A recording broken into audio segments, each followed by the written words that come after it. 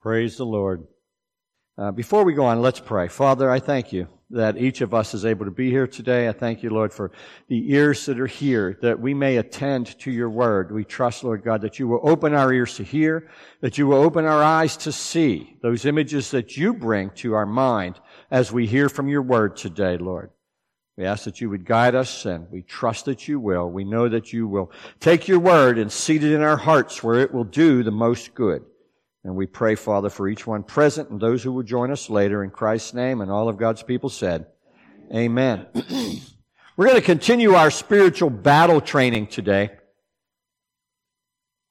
by looking at what's called our Lord's triumphal entry. Christ is our King, and as the King, He is our armor. And today we recall that big day when everybody paved the way for Him to come into Jerusalem. They paved the way. And we celebrate to prepare ourselves to receive our King. He promised to come, and by faith, we know that He is coming. Today is what most Christians call Palm Sunday. Many will receive palm leaves and revere them as sacred objects until next year at this time. Some will burn them and make ashes of them and put them on other people's foreheads. And others will just hold on to them until next year when they get some fresh ones.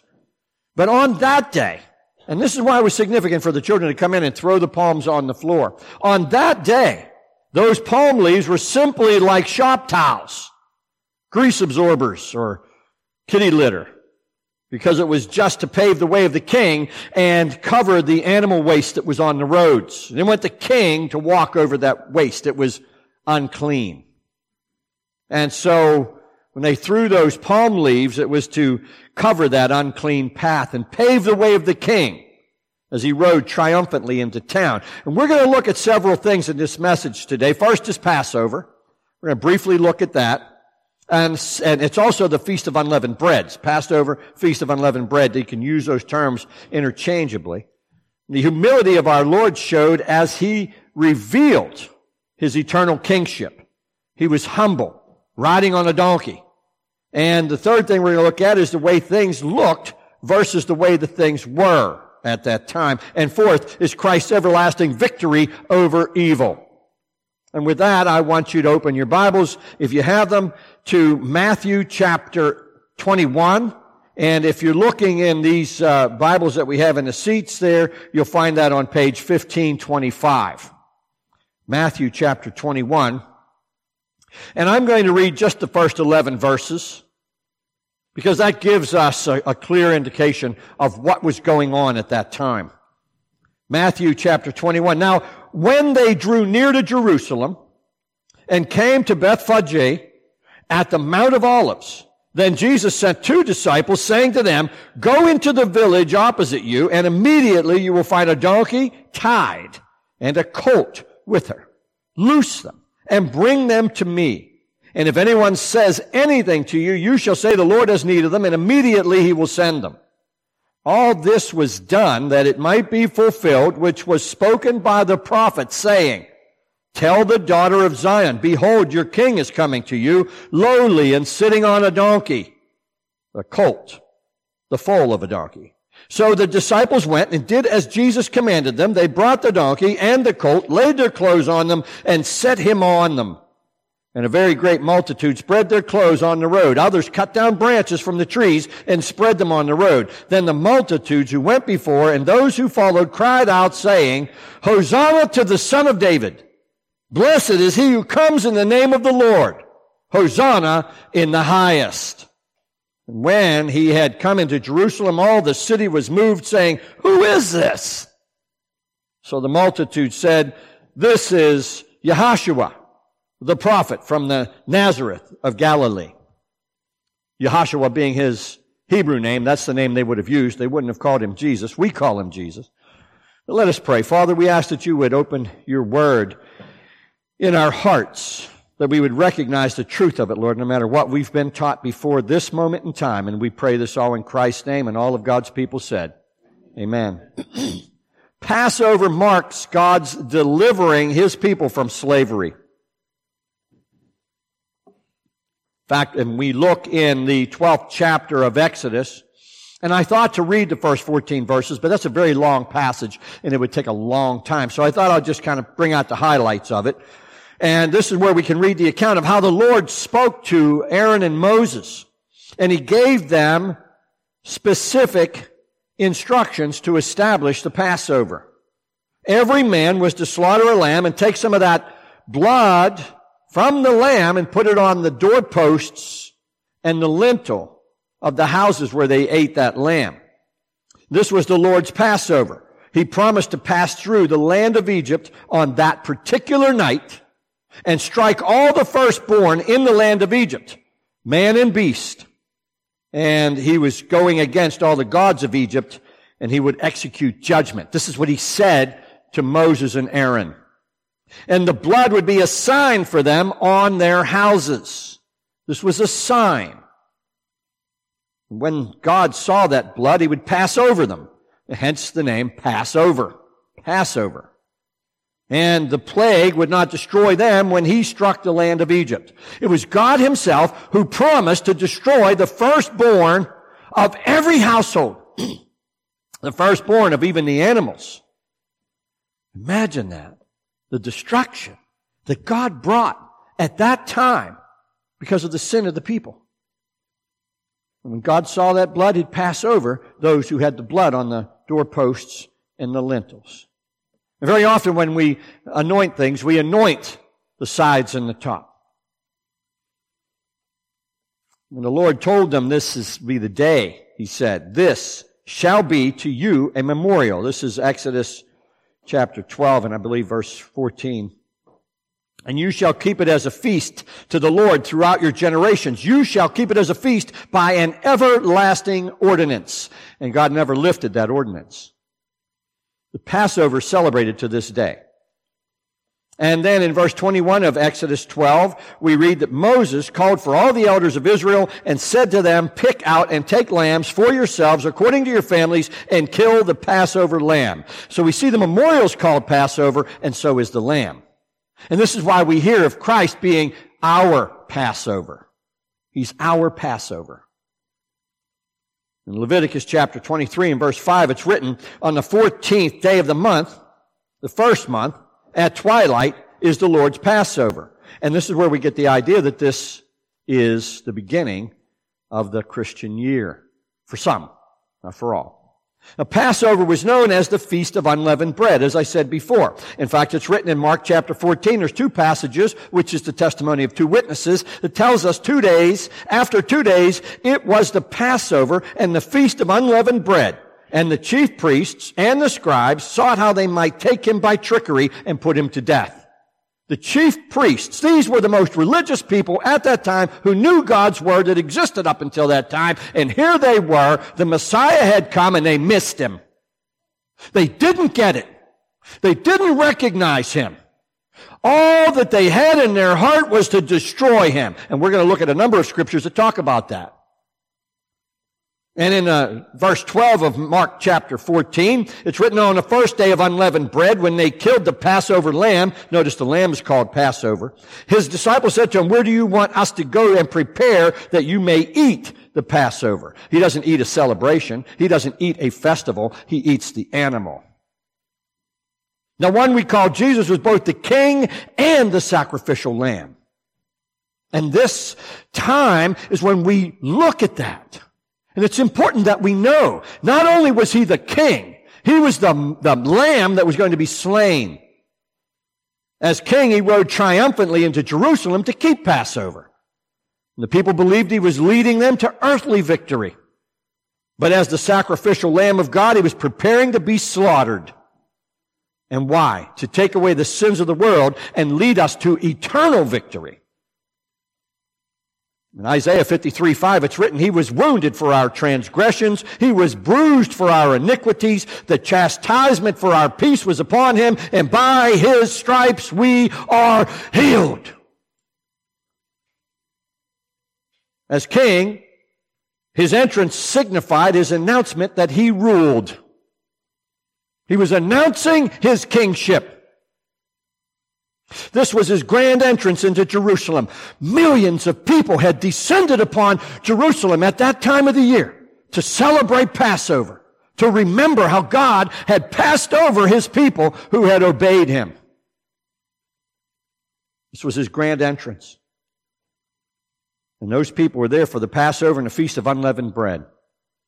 But as the sacrificial Lamb of God, he modeled the way of kingdom life and power. And how? This was the start of him picking up that physical cross. He knew he was going to the cross. In Luke chapter 9, it's written, "Then he said to them all, if anyone desires to come after me, let him deny himself and take up his cross daily and follow me." Now, he had taken up the cross from the start. He left glory to come into this world as that sacrifice. And yet here he was, revealing his submission to the physical cross during Passover. He willingly became the Passover lamb to deliver us from evil. Unlike any earthly king, he did not choose the best horse to ride. The kings would ride into town when they were victoriously proclaiming themselves as the king. They would ride into town on a majestic steed of some sort. But instead, he chose to ride a donkey. He humbled himself. And that was the fulfillment of prophecy. In Zechariah 9:9, it's written, "Rejoice greatly, O daughter of Zion. Shout, O daughter of Jerusalem. Behold, your king is coming to you. He is just and having salvation, lowly and riding on a donkey, a colt, the foal of a donkey." You see, it was written and fulfilled in that action that we look at on this day that we call Palm Sunday. He rode in on a donkey. You ever smell a donkey? We thought about maybe bringing one in sometime so the children could see and get all the fullness of that experience. But we didn't. In Isaiah 62:11, it's written, "Indeed, the Lord is proclaimed to the end of the world. Say to the daughter of Zion, surely your salvation is coming. Behold, his reward is with him, and his work before him." His work before him. Most certainly, the work that he was to do was, in fact, before him. He was going to the cross. That was the work. And it was before him at that point in time. As king, he was cheered on by the crowds of people who covered the roads with their clothing. Now, I don't know about you folks. I'm not going to take my jacket off. I've done it before, but I'd throw my jacket out and say, "Now step on it."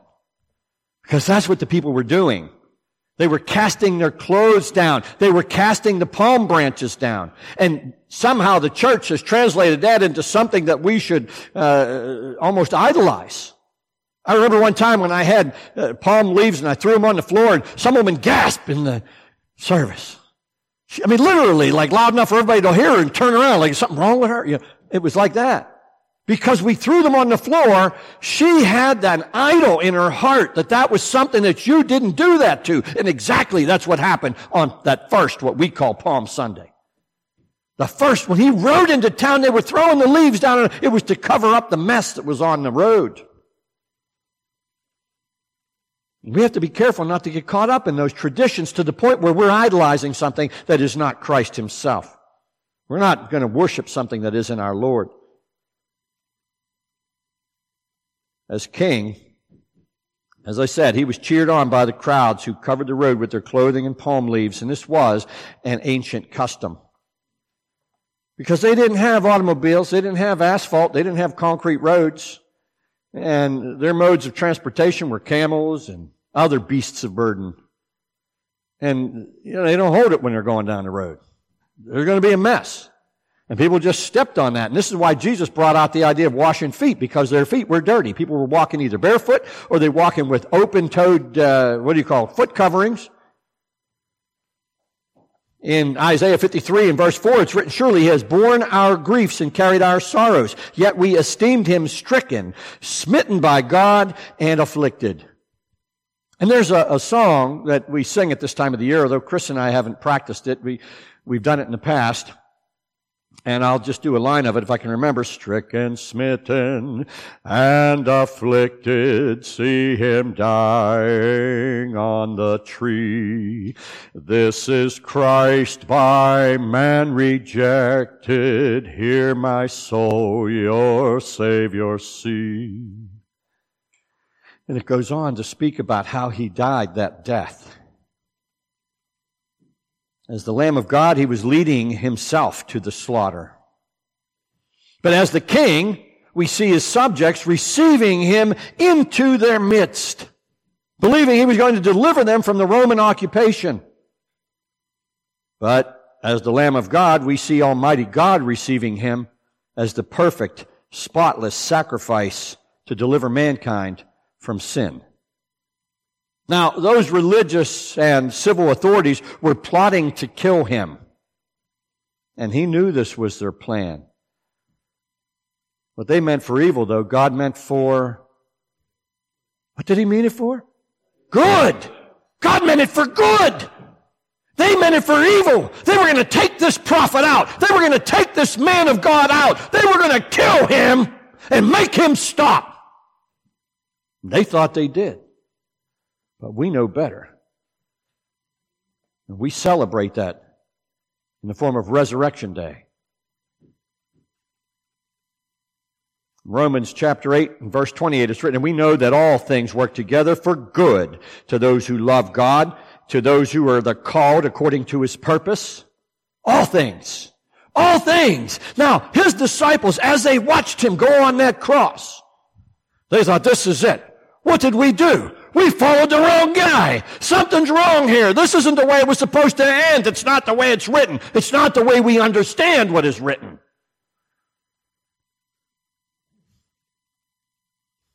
But he knew they were plotting to kill him.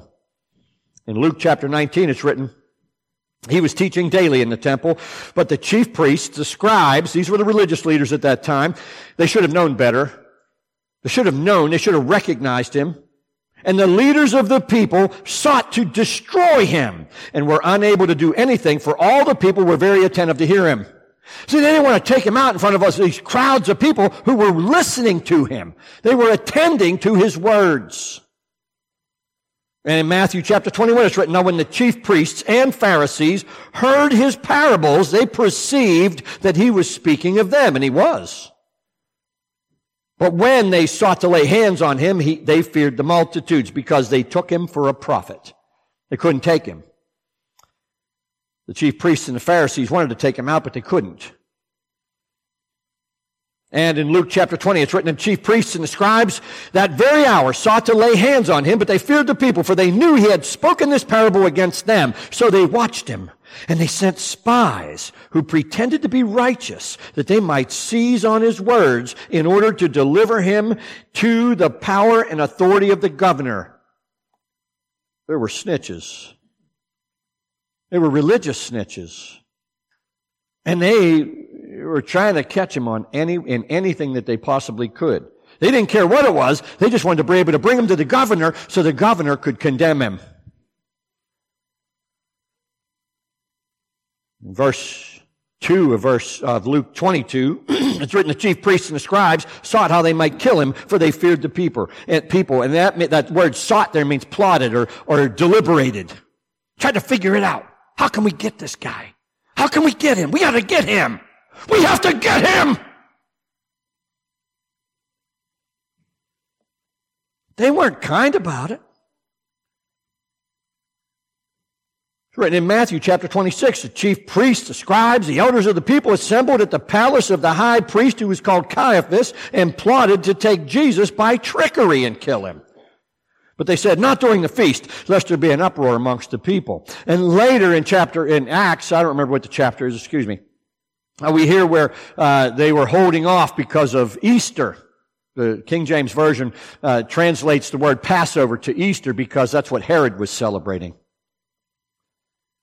In John chapter 5, it's written, for this reason the Jews persecuted Jesus and sought to kill him because he had done these things on the Sabbath. And this was an ongoing thing. They wanted him dead. They wanted him dead. They wanted him dead. This wasn't like a sudden thing where they arrested him and said, okay, yeah, crucify him. No, they were plotting it. They were planning it. It was an ongoing thing. We don't know how long, but we see throughout the gospel records that they are plotting to kill him. Did he run from it? He did hide for a moment, and we'll read about that.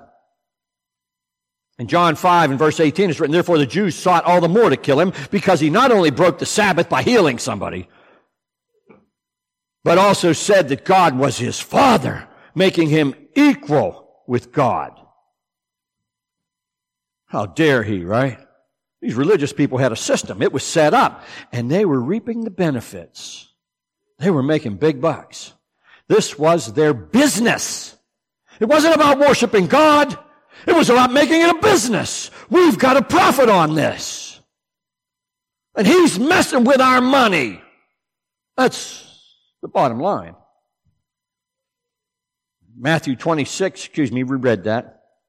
John chapter 7 is where it's written, after these things Jesus walked in Galilee, for he did not want to walk in Judea because the Jews sought to kill him. It wasn't his time. So he did avoid them for a time. But he didn't run off. He didn't run off into hiding somewhere. Staying in Galilee was just to keep those Jews in Judea from killing him at that time. In Luke chapter 13 and verse 31, it's written, on that very day, some Pharisees came saying to him, and there were Pharisees who were following him. There were Pharisees that believed, in fact, he was the man of God. They understood that he was the one. And they came and warned him, get out, depart from here. Herod wants to kill you. In the 11th chapter of John, we read about our Lord raising Lazarus from the dead. It's a great account, and it's sometimes the text that we use this time of the year. Talk about the resurrection. We may look at that next week. I'm not sure. In John chapter 11, verses 45 and 46, we learn that many of the Jews who had come to Mary and had seen the things that Jesus did believed in him. They believed in him. They came to help Mary as she grieved the loss of her brother, Mary and Martha. The text only tells us Mary. But then some of them went away to the Pharisees and told them the things that Jesus did. The snitches. The agents. They went to that religious authorities and they said, this guy just raised somebody from the dead. You got a problem. These people, they're not going to, you are in trouble now. There's no way you can take him out because he just raised this guy Lazarus from the dead. And not only did he raise him from the dead, it was 4 days after he died.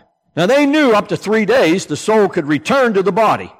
They knew at that time, and I've researched this very extensively, not for this message, but previously. They knew up to 3 days the soul could return. So if somebody raised somebody from the dead within 3 days, they just said, back. That's no big deal. The soul can come back. But on the 4th day?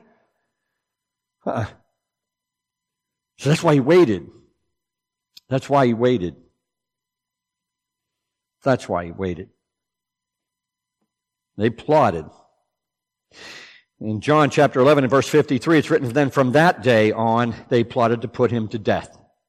After he raised Lazarus from the dead, this just incensed them.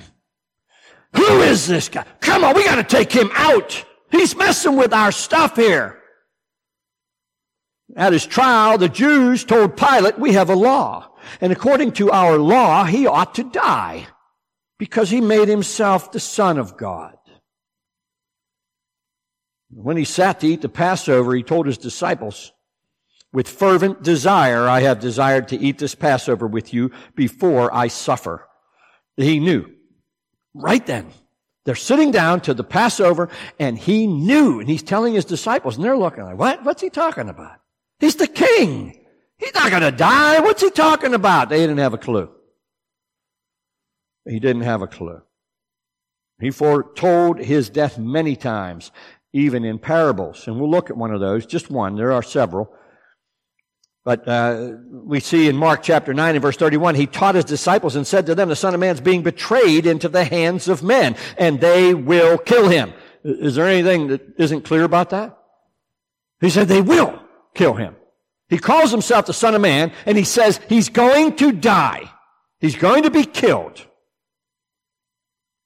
And after he is killed, he will rise the third day. He predicted, foretold, prophesied of his resurrection. In Mark chapter 10, it's written, "Behold, we're going up to Jerusalem, and the Son of Man will be betrayed to the chief priests and the scribes, and they will condemn him to death and deliver him to the Gentiles, and they will mock him and scourge him and spit on him and kill him. And the third day he will rise again." Again, he predicted his death. He predicted all of the things that we look at on Good Friday. This is going to happen, he said, and his disciples were still clueless. Somehow it didn't get in. And the parable that I'll reference is in Mark chapter 12. He says, those vine dressers said to themselves, "This is the heir. Come, let us kill him, and the inheritance will be ours." The vine dressers are representative of the religious leaders at that time. And he's the heir. And they thought they'd just knock him out of the way and that everything would go just as it always had. And the humility that our Lord showed as he revealed his eternal kingship is unmatched by any earthly ruler, king, president, congresspeople, whomever. It's unmatched. There are none who would be so humble. No public servants anywhere in the world would do such a thing. It's written in Titus chapter 2. He gave himself for us, that he might redeem us from every lawless deed and purify for himself his own special people, zealous for good works. The way things looked versus the way that they were is clear now, but not then. A week before his brutal death, the people were cheering him on. Cheering him on. The multitudes who went before and those who followed cried out, saying, "Hosanna to the Son of David! Blessed is he who comes in the name of the Lord! Hosanna in the highest!" As we go into Mark's gospel record, it tells us that blessed is the king of our father David that comes in the name of the Lord. Hosanna in the highest. And John's gospel record tells us the next day a great multitude had come to the feast. When they heard that Jesus was coming to Jerusalem, they took branches of palm trees, went out to meet him, and cried, "Hosanna! Blessed is he who comes in the name of the Lord, the King of Israel." They thought they were installing him as the physical earthly king. Boy, did they have it wrong. I pray that none of us have it wrong when he comes back. They were taught wrong. They didn't receive the truth. Those religious leaders at that time, they did it their way. They shared their way. They taught their way. They twisted the scriptures ever so slightly, very subtly. This is what's happened since the time of his resurrection. The scriptures have been twisted and turned, and the meaning of things have been changed. And we have many people who don't realize where we are in time right now. He revealed his eternal kingship, and he did so humbly. But he's not coming back that way. He's coming back as a mighty lion, the king, triumphant. In Matthew chapter 21, it's written, when the chief priests and scribes saw the wonderful things that he did and the children crying out in the temple saying, "Hosanna to the Son of David," they were indignant. And just a few days later, the mobs of people were shouting for him to be crucified. And that's written throughout the gospel records. We're going to read a few of those accounts. Mark chapter 15 is where it's written that the chief priests stirred up the crowd.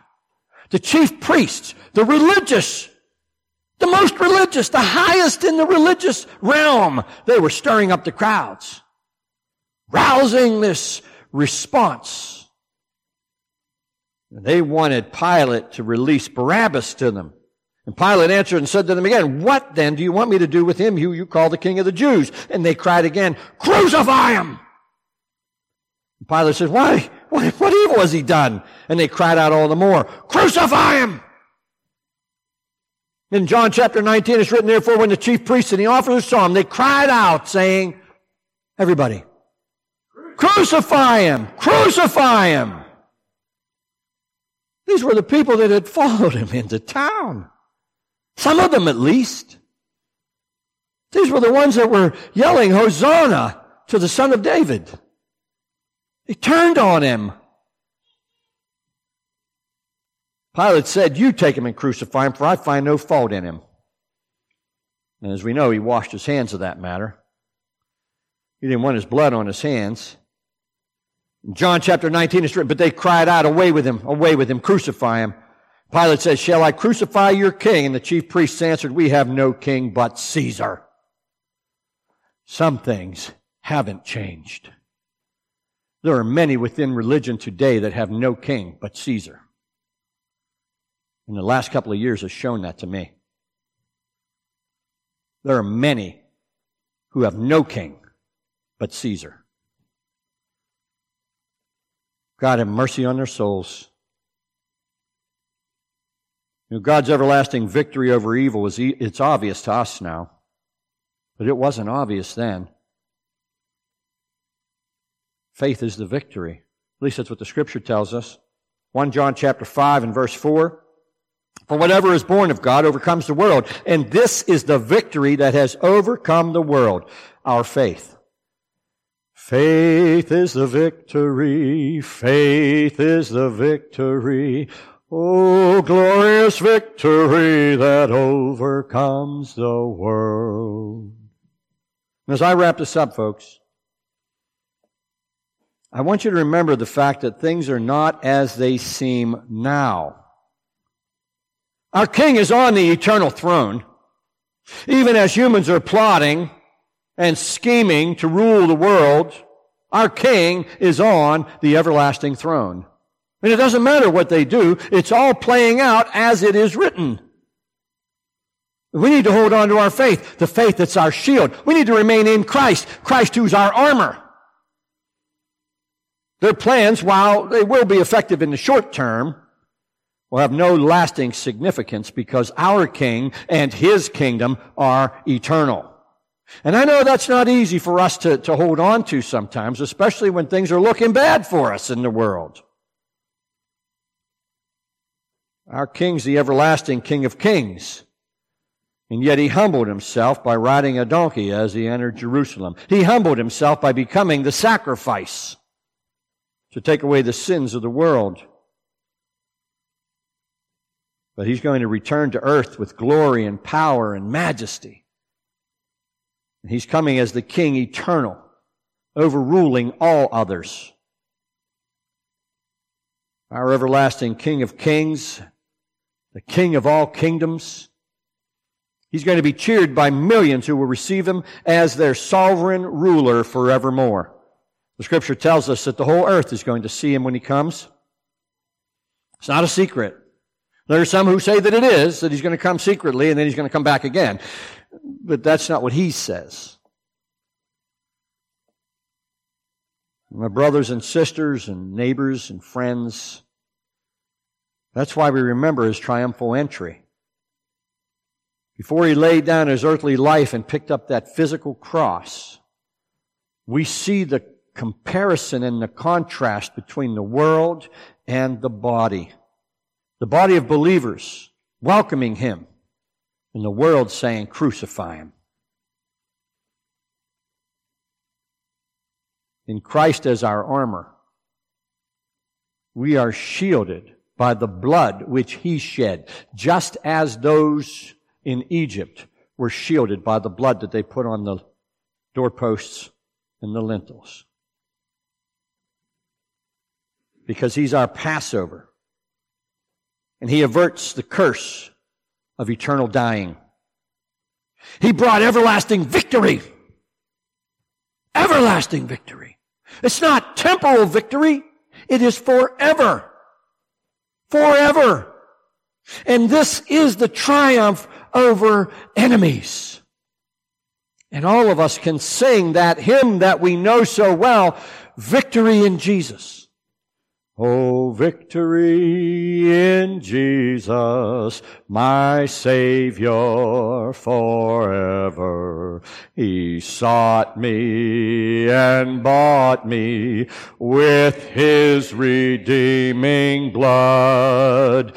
He loved me ere I knew Him, and all my love is due Him. He plunged me to victory beneath the cleansing flood. Let's pray, shall we? Heavenly Father, we thank you, Lord, that we thank you. We thank you for the Savior that you sent to be the Passover. We thank you, Lord, for His sacrifice. We thank you for the blood that was shed that ours wouldn't need to be. And that ours can't atone for sin, Lord, is obvious by your word. So we thank you that you made the atonement clear, that you cut the covenant with mankind through the blood of Jesus Christ. Help us, Lord, as we go forward, as we look back and at the same time move forward in our lives. As so many things are turbulent in this world, Father, we ask that you would bring peace to our hearts, knowing that your word is true and that it is being fulfilled as it is written. Help each of us, Lord. Everybody who's within the sound of my voice, I pray, Father, that none would bow down before Caesar, that we would stand in the triumph of Christ, victorious, knowing that these earthly lives are temporal, but our everlasting life comes in Christ Jesus our Lord. And all of God's people said, Amen.